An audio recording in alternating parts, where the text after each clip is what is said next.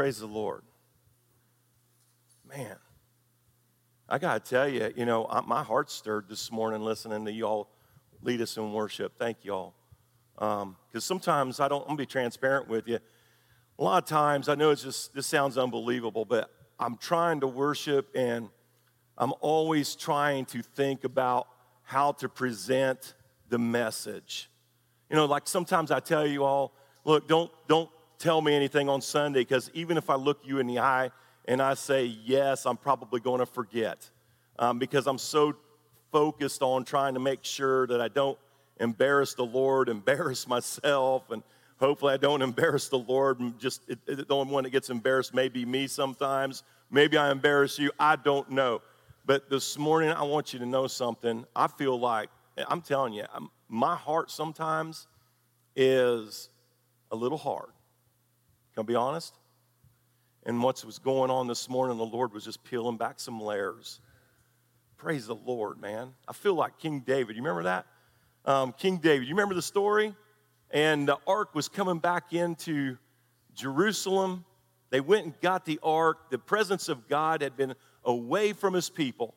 And when the presence of God came back, David was just leading the parade. And you remember he stripped down to his underwear and danced before the Lord. I know it sounds very risque this morning, but it's in the Bible, okay? It's in the Bible. And so his wife saw him doing that, right? And she was disgusted because he was the king of Israel, but he's not the king, right? There's only one king, and that's God. And so in his joy, his wife was disgusted, and she missed out on the opportunity to be naked before the Lord, bare, not putting up any false front. Isn't that what we do sometimes? I always try to think about it. This isn't the message, by the way. This is not even anywhere close. And I don't even know if I remember what I was supposed to say now. But I will tell you this, that when we come to church sometimes, even me, I come in, I'm like, what does a pastor look like? Praise the Lord for that worship. That's the way it's going to be when we get to heaven. We're not going to be carrying on any role playing. We're going to be with the Lord, and we're going to be peeled back in our joy. Anything that was hard will be left behind, and we're going to be known by him and each other in a much greater way. Thank the Lord. Y'all did great. If you have your Bibles, we're going to be in chapter 7 of 1 Corinthians, and we are still there. And I'm talking to you this morning to remind you, it's somewhat intentional, but I want to remind you that each Christian has a mission. Now, very often we talk about how the church has a mission, and if you think about it, well, Christians make up the church, don't they? So each Christian has a mission, and it's going to be just like the mission of the church. In fact, I couldn't sleep the other night. I watched a documentary. I don't know if you all know, but something terrible happened yesterday to me. Clemson got beat, and so I've been struggling a bit with that. We got to go put some drywall compound back in the holes where I kicked. I'm kidding. But anyway, so college football seems like it's over. But I'm going to talk about, Lord forgive me, Nick Saban and Bill Belichick. And so I was watching a documentary of those guys, and there's a reason why they're on top. And one of the things that they say that is very true, especially in athletics, is this: do your job. And that's what the key is. So what the idea is, if each person does their job, then the team benefits, don't they? I mean, when you think about it, and this isn't about Clemson football at all, by the way, but when you think about it, it doesn't even matter if the opposing team knows your play that you're going to run, because if the people on your team do their job, if the job is done right, then what's going to happen is the play goes off whether they knew it was coming or not. And so it really falls in line with this. Each Christian has a mission. Now, I think a couple of weeks ago, I was sharing with you that when I worked at the County Highway Department in Indiana, I think I shared with you all that I had this thought: I could become a better person if the Lord would get me out of that job and get me a new job. If y'all remember that. And one of the things that I thought to myself was, well, the reason that I have to get out of this job is because these guys are holding me down, right? These guys are keeping me down. I'm always trying to, get these guys to like me and stuff. I recognized that. And then I also understood that we were having way too much fun, and there was no way I was going to be able to stop being the person that I was, at least from the perspective I was looking at it. So I felt like the Lord had to get me another job, and then that way I could be good, right? Well, and then I told you he got me another job. And guess what? I didn't change. And what was interesting is that in that job, I was doing a good job. I was working hard. The bosses liked me. And then they would invite me onto the boat sometimes. I'd go onto their boat, hang out with them, and then we would have fun, and I could tell these jokes. They liked my sense of humor, and I'd just start rattling stuff off. But I don't know if I told you this part, but when I started reading the Bible, I remember leading someone to the Lord. I preached to this poor guy for probably 3 days. He was stuck there stacking books with me, the poor guy. And I mean, and forgive me, but this is just me being raw. This is what was happening. I was probably talking about Jesus while using language, right? So I'm preaching to this guy, and I remember his name. I'll never forget it. It was Terry. I said, Terry, would you like to receive Jesus Christ? Terry said, yes. I wasn't expecting that because I didn't even know how to lead him to the Lord. So I had to go on this break. I had to go and make a phone call. I asked my friend, hey, I just asked this guy if he wanted to get saved, and he said yes.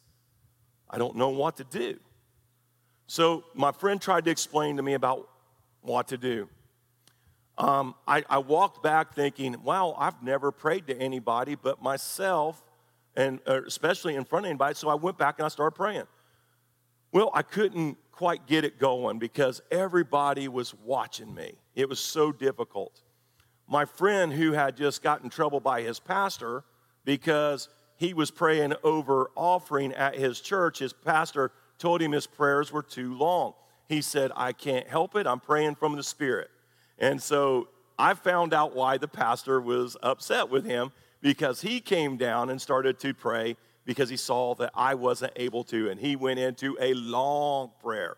And everybody's still working around us. They're all still working. And I remember looking out of the corner of my eye, people on the fork trucks, what we call it, where they pick up the pallets, you all know, be driving by, they'd be looking at me. And this was not the same person that they actually had come to, I guess, love.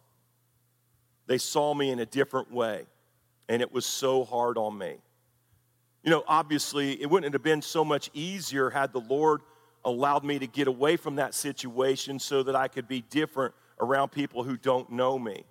And I'll never forget my boss. He just looked over at me and went like this to me, making fun of me. It was a very difficult thing.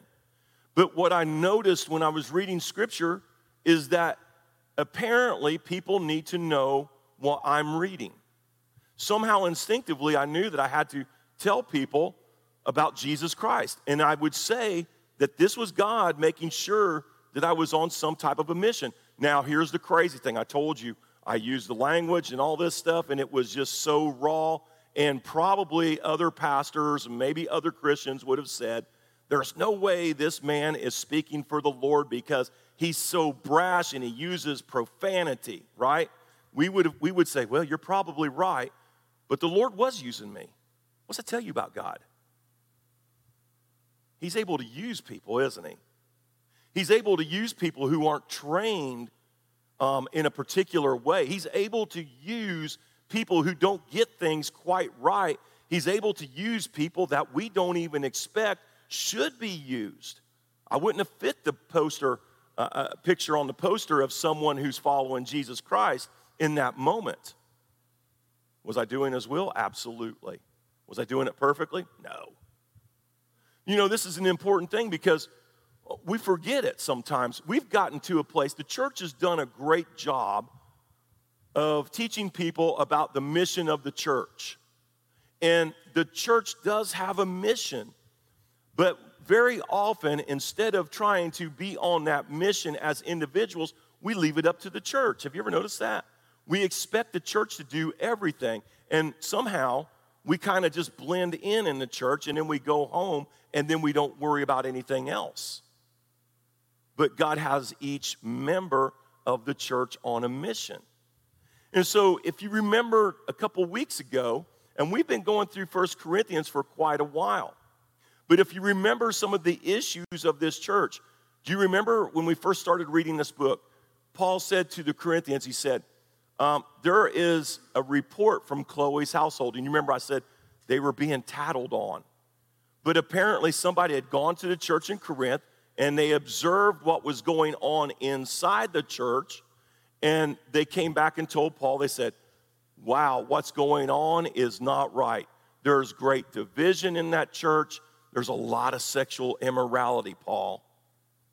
There's a lot of things going on that aren't quite right. And in fact, not only are these things going on, Paul, but there's even people suing each other in public in this church. And so we talked about that because Paul wrote that letter. He said, look, this stuff isn't right. We don't do this in God's kingdom. We don't do this to each other. We aren't divisive because we are united through Jesus Christ. We don't practice sexual immorality because we are obeying the commands of the Lord. We want to follow Christ, and we sure don't run each other over in the face of the public, do we? And so that would be the first part of the letter. 2 weeks ago I said, now he's transitioning to where the Corinthian church was asking some questions. And within these questions, they were asking about marriage. Because all through this, we've been learning some things that the day of the Lord is near. And since the day of the Lord is near, a lot of the people inside the church were acting differently. What they were doing is they were actually abstaining from their duties in the marital context, if you understand what I'm saying. They were no longer participating in those duties because they thought that they were super spiritual, and besides the world, the end was near, and they needed to be focused and be seen as very spiritual above that kind of thing. Then you probably had some others who thought, well, because the day of the Lord is near and because God saves our souls, he doesn't care about our physical bodies, which we've already said is incorrect. He cares about the whole of us. They would say, well, we can do what we want because our bodies, just like everything else, will be burned up when the day of the Lord comes. He is only saving our soul, and that's the only part. So we can actually practice sexual immorality and cheat on our spouses. So it was a mess at Corinth, and Paul's addressing it. But I want to show you something beyond just that, and I'm going to reference this because I want you to see some things that each Christian has a mission. And so what I'm going to do is I'm going to read right after where I left off, where Paul was teaching us about marriage. And I want you to notice how the situation in the home changes a little bit. So here's what it says, and I'm going to read verse 17 to 24, and it says this. Nevertheless, each person should live as a believer in whatever situation the Lord has assigned to them, just as God has called them. This is the rule I lay down in all the churches. He's an apostle, and he's telling everyone. This is for all of us. Was a man already circumcised when he was called? He should not become uncircumcised. Was a man uncircumcised when he was called? He should not be circumcised. Circumcision is nothing, and uncircumcision is nothing. Keeping God's commands is what counts. Each person should remain in the situation they were in when God called them. Were you a slave when you were called? Don't let it trouble you. Although if you can gain your freedom, do so. For the one who was a slave when called to faith in the Lord is the Lord's freed person. Similarly, the one who was free when called is Christ's slave. You were bought at a price. Do not become slaves of human beings. brothers and sisters, each person as responsible to God should remain in the situation they were in when God called them. So this is an interesting piece right here, right after the marriage. First thing I want you to see this morning is this. Each Christian has a mission to live like Christ in the situation you are in. So what we're saying, now I'm just going to jog your memory a little bit. So Paul said something earlier in this letter. And he said, listen, flee from sexual immorality. Do not associate with those who are committing adultery and all these other sexual sins. Okay?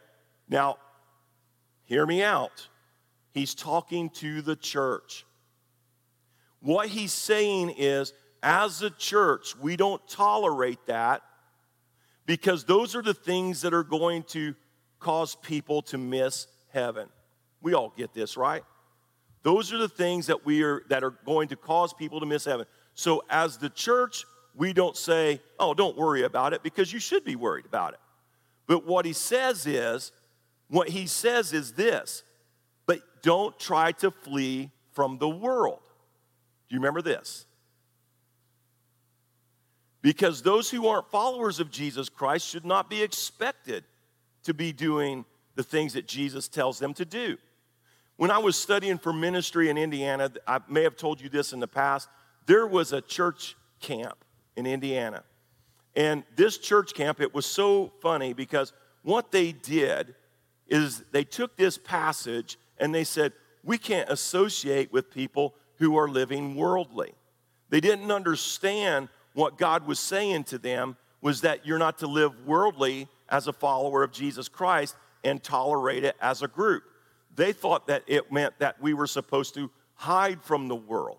So what they did is they put this church camp way out in the middle of nowhere because they were trying to hide from sin.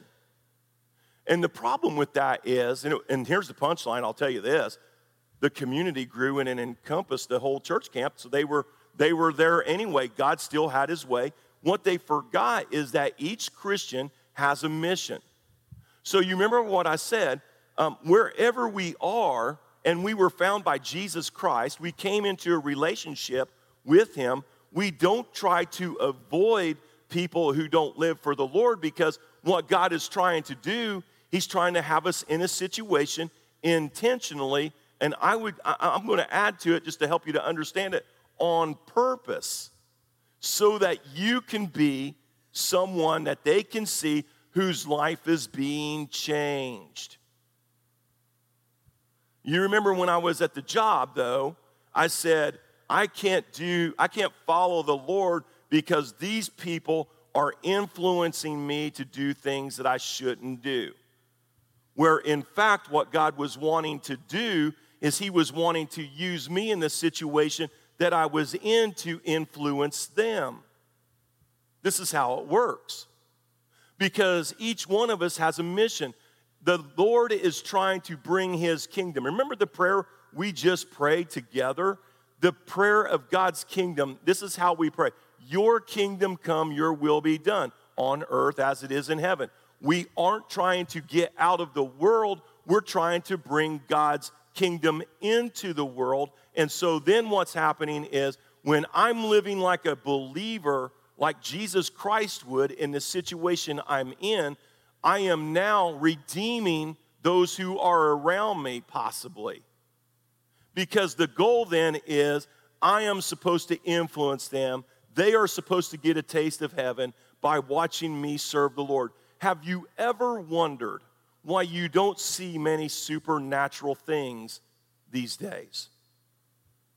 Because the first supernatural thing that needs to happen is God's people need to be transformed in the situation they are in so that the situation or the environment they are in is beginning to be transformed.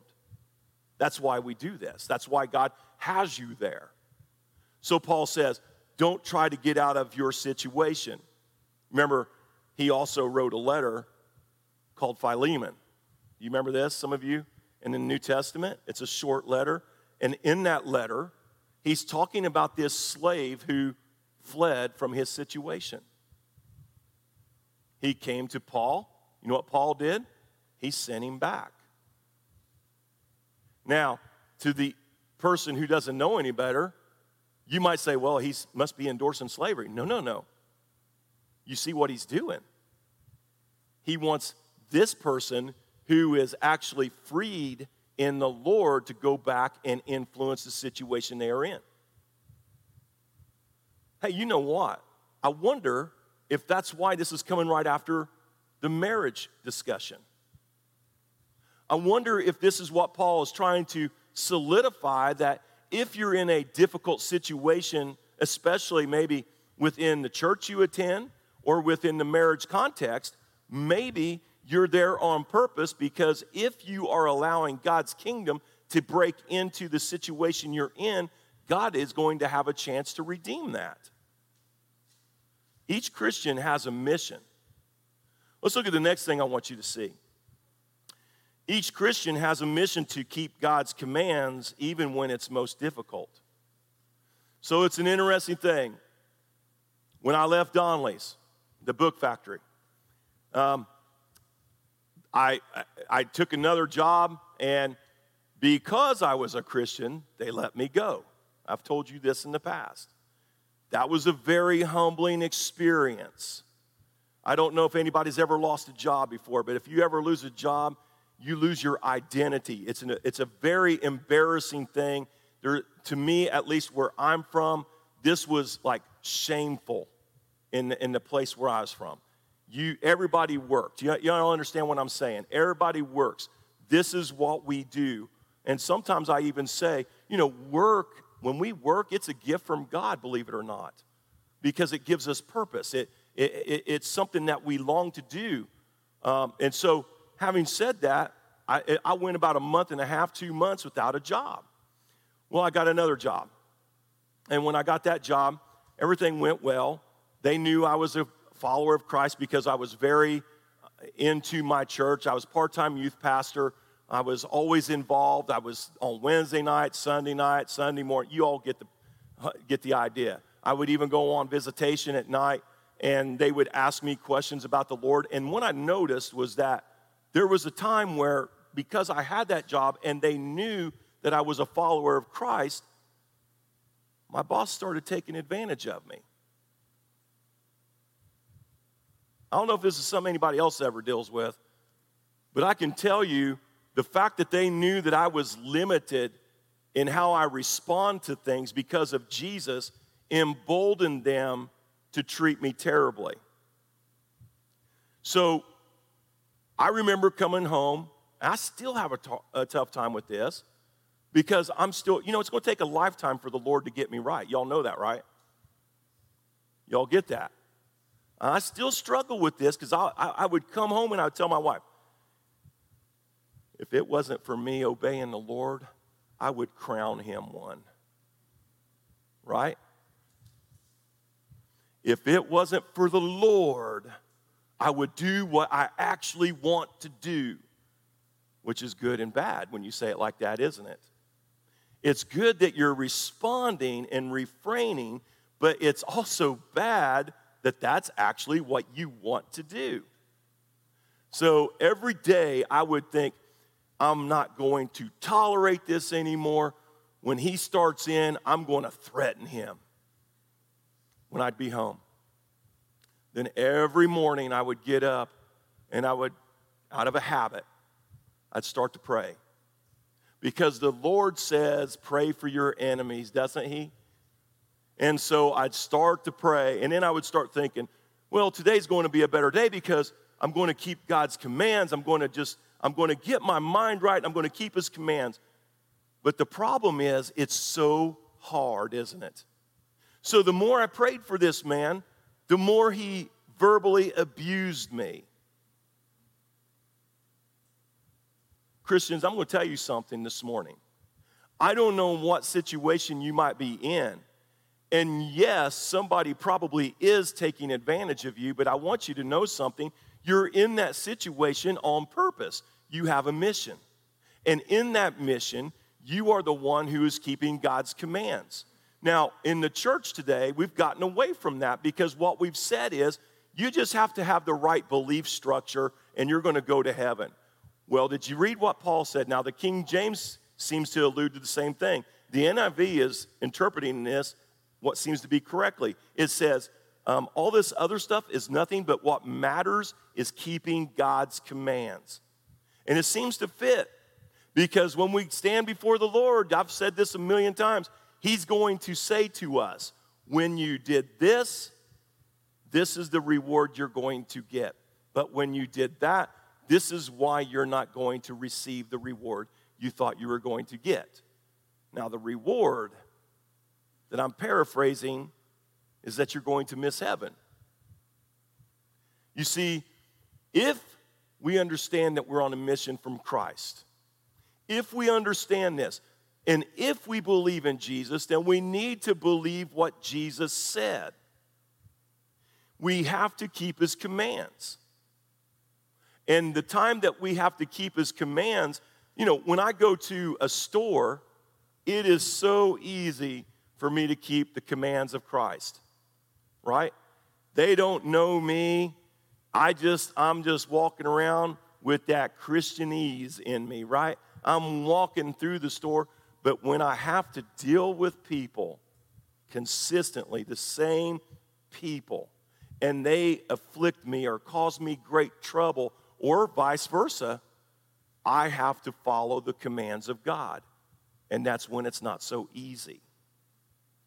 Have you ever understood that you're going to be tested like this? The enemy tempts you to not follow, but God allows the temptation because he's testing you to see if you will follow. If each Christian has a mission, then certainly in the mission is to make sure I'm obeying the King of Kings, Jesus Christ. Look at the last thing I want you to see. Each Christian has a mission to give yourself to Christ instead of people. Now, this is an interesting concept too, because in the marriage context, which is ordained by God between a man and a woman, we got that last time, but in the context of the teaching, what God said through Paul is this: if you have an unbelieving spouse, you remember this? And they want to stay with you, you stay, because we Christians, we obey the Lord, don't we? We love him and love our neighbors. And so we don't seek separation. Are you seeing the theme of this? We don't seek separation because we seek unity. That's why the division in the church was crazy, and that's why it's crazy when everybody was practicing sexual immorality and committing adultery. We don't seek separation, we seek unity. And then Paul says, but here's the deal: if the unbeliever doesn't want to remain with you, let them go. That's interesting. Now, the only way I can understand this is to remind myself that when Paul says, you've been bought with a price, you are to be in bondage to no one but Jesus. So what he's telling me is that not only am I not in bondage to eternal destruction, right? But I'm not in bondage to sin. We went through this several times. When I received Christ, I'm being changed inside out. It's a process. I'm being changed. I'm no longer going to be the same person. It should be happening right before the people I'm doing life with. But then he goes on and he says, you are not to be in bondage to any mere human beings. Do you know what brings people down in their faith very often? Is that we care more about what people think about us than what Jesus Christ does. Can you believe it? I mean, I've been bought with a price, but yet when I was in those jobs and in those situations, especially when I was asking for a new situation, the reason I was asking was because I was blaming the people and saying they were bringing me down, when in fact I was placing myself in bondage to them by being concerned about what they thought about me. So because of that concern, I started to take on their tendencies so that they would be pleased with me. You see what's happening here? You see, the thing that we have to understand is that we don't live like the world. We don't care what the world thinks of us. I've already alerted you to what Jesus says. The world hates you because it hated Jesus first. We don't care what the world thinks. We care what Jesus thinks. So I'm in bondage to Jesus Christ. And the irony of this bondage is I'm actually free in Jesus Christ because I'm more concerned about what Jesus Christ thinks, and I understand I've been bought at a price. The world didn't go to the cross for me. Jesus Christ went to the cross for me, so I no longer am in bondage to this world. That helps me to be free from worrying about what they think. Now my allegiance is actually with Jesus. So if I'm on a mission and I understand it, that means that I am to surrender myself to Jesus because the price has been paid. There's a lot of Christians that don't understand this. I come across people on a regular basis who are concerned about obeying the Lord more than, or not enough, I should say, about obeying the Lord because they don't want people to not like them.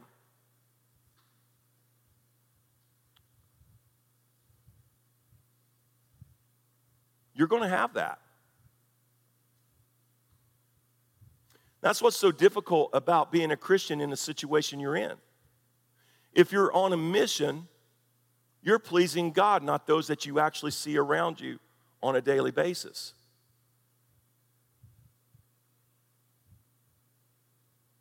You ever think about what our churches would look like if Christians bought that?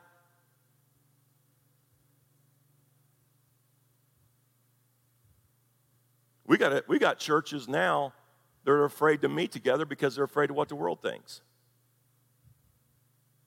I had somebody tell me last night about time is short. They know I'm a preacher, right? This is what I hear. Time is short. I said, yeah, amen, brother. Where do you go to church at? Don't go anywhere. Why? Well, I'm always busy. I'm working all the time. See, that person's letting that situation that he's in control him. You know what I said? Might be time to reorient your career. Because if you believe that time is short, then when are we going to really start being more concerned about what Jesus thinks than what the world thinks? See what I'm saying? This morning, if you're somebody that's listening to me, you're thinking, I don't know about this guy. You're not the first. But I'm going to tell you something this morning. It is like Bill Belichick and Nick Saban said, each one of us has to do our job.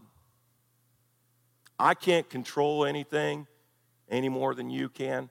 The only thing that we can control is whether or not we follow Christ. If you believe you're on a mission, then here's what you're going to do. You're going to embrace the tough situation you find yourself in, and you're going to understand that the spiritual attack you may be under it's not because you're trying to be wore down, it is because the Lord is trying to use you. He wants to use you to lead people to Him. I don't know if you like your friends, what's the greatest love you can have for them? But to lead them to Jesus Christ. So this morning, if you're somebody who's thinking, Pastor, I just don't know about keeping the commands. I've always been told, just believe. Look, I'm telling y'all right now, you read it for yourself, and let's all hope I'm misunderstanding this.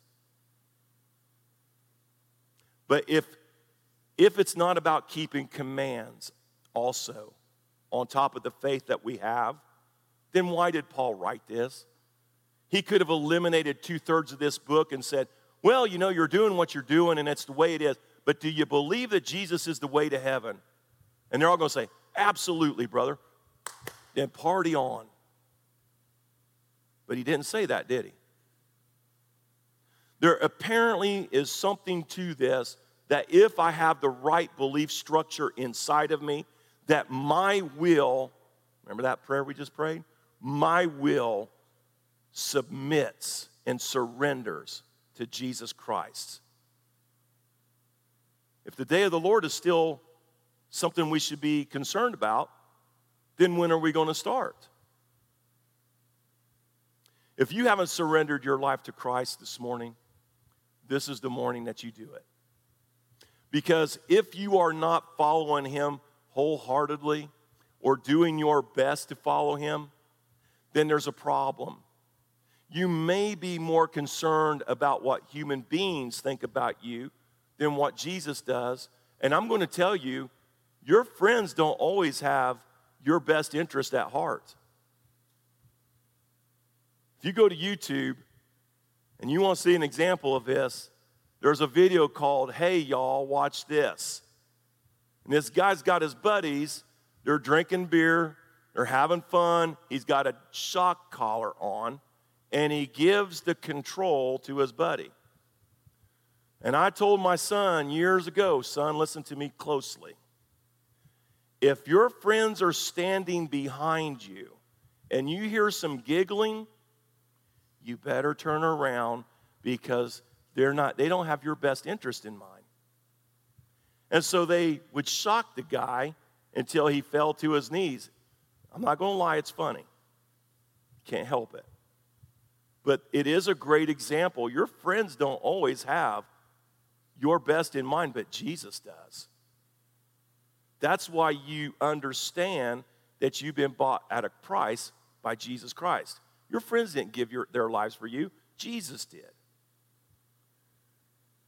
If our churches, if our believers would get back on the understanding of each Christian has a mission, have you ever thought about the success the church would have in this world? Instead of us dwindling down, we would be building up.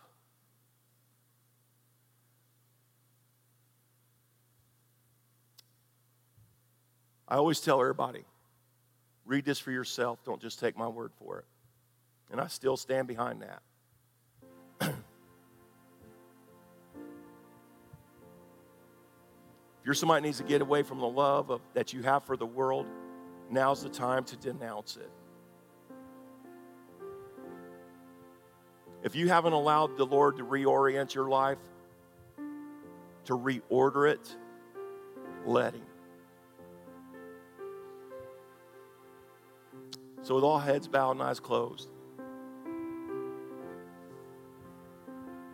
I can pray with you after service, or I can pray with you now. But hear me when I say this. You have a mission. Ask God to help you to accept it. Let's pray. Father, we come before you now. We're so grateful for your word. It's amazing.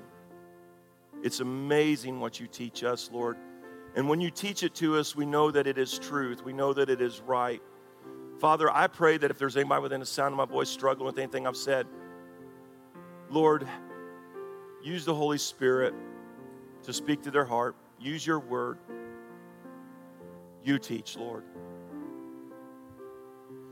Father, I pray that you use us in the situations we're in.